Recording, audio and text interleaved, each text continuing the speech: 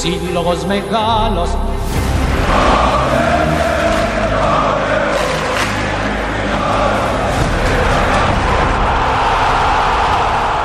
Σύλλογος μεγάλος. Το podcast.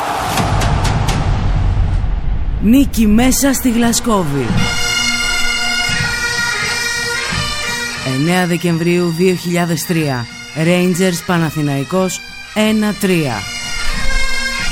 Όταν ο Παναθηναϊκός αγωνίζεται εκτός έδρας, οι φίλαθλοι συνεχίζουν να έχουν αυξημένες απαιτήσεις.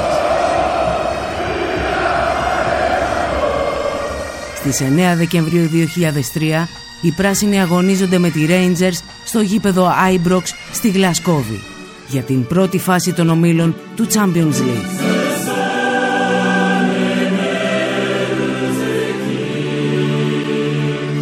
Οι Σκοτσέζοι μπαίνουν δυναμικά στον αγώνα και στο 28ο λεπτό ο Μόλς κερδίζει τον Νικοπολίδη, ο οποίος βλέπει την μπάλα στα δίχτυα του τριφυλιού.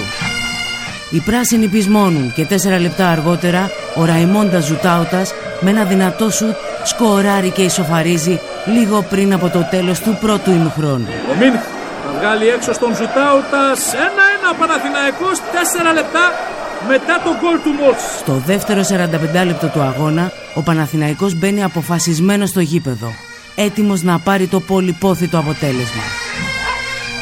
Στο 62ο λεπτό του αγώνα, ο Άγγελος Μπασινάς με ένα σουτ βολίδα από μακρινή απόσταση αφήνει σύξυλο τον Κλός και προηγείται στο σκορ. Ζουτάουτας, ο Μπασινάς από πολύ μακριά, γκολ 1-2 στο 62.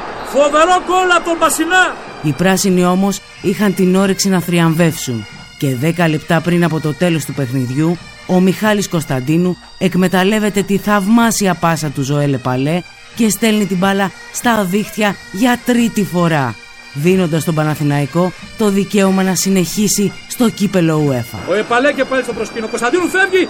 Εξαιρετική παλιά από τον Επαλέ. Ο Κωνσταντίνου τέταρτη με τον Κλός. 1-3. Στο 80 ο Παναθηναϊκός καθαρίζει την Ρέιντζερς.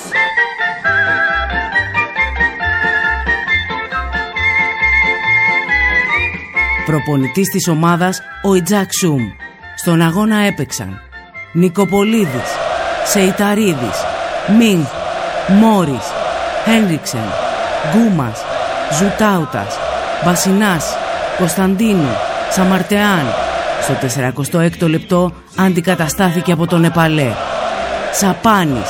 Στο 78ο λεπτό αντικαταστάθηκε από τον Βλάβιτς.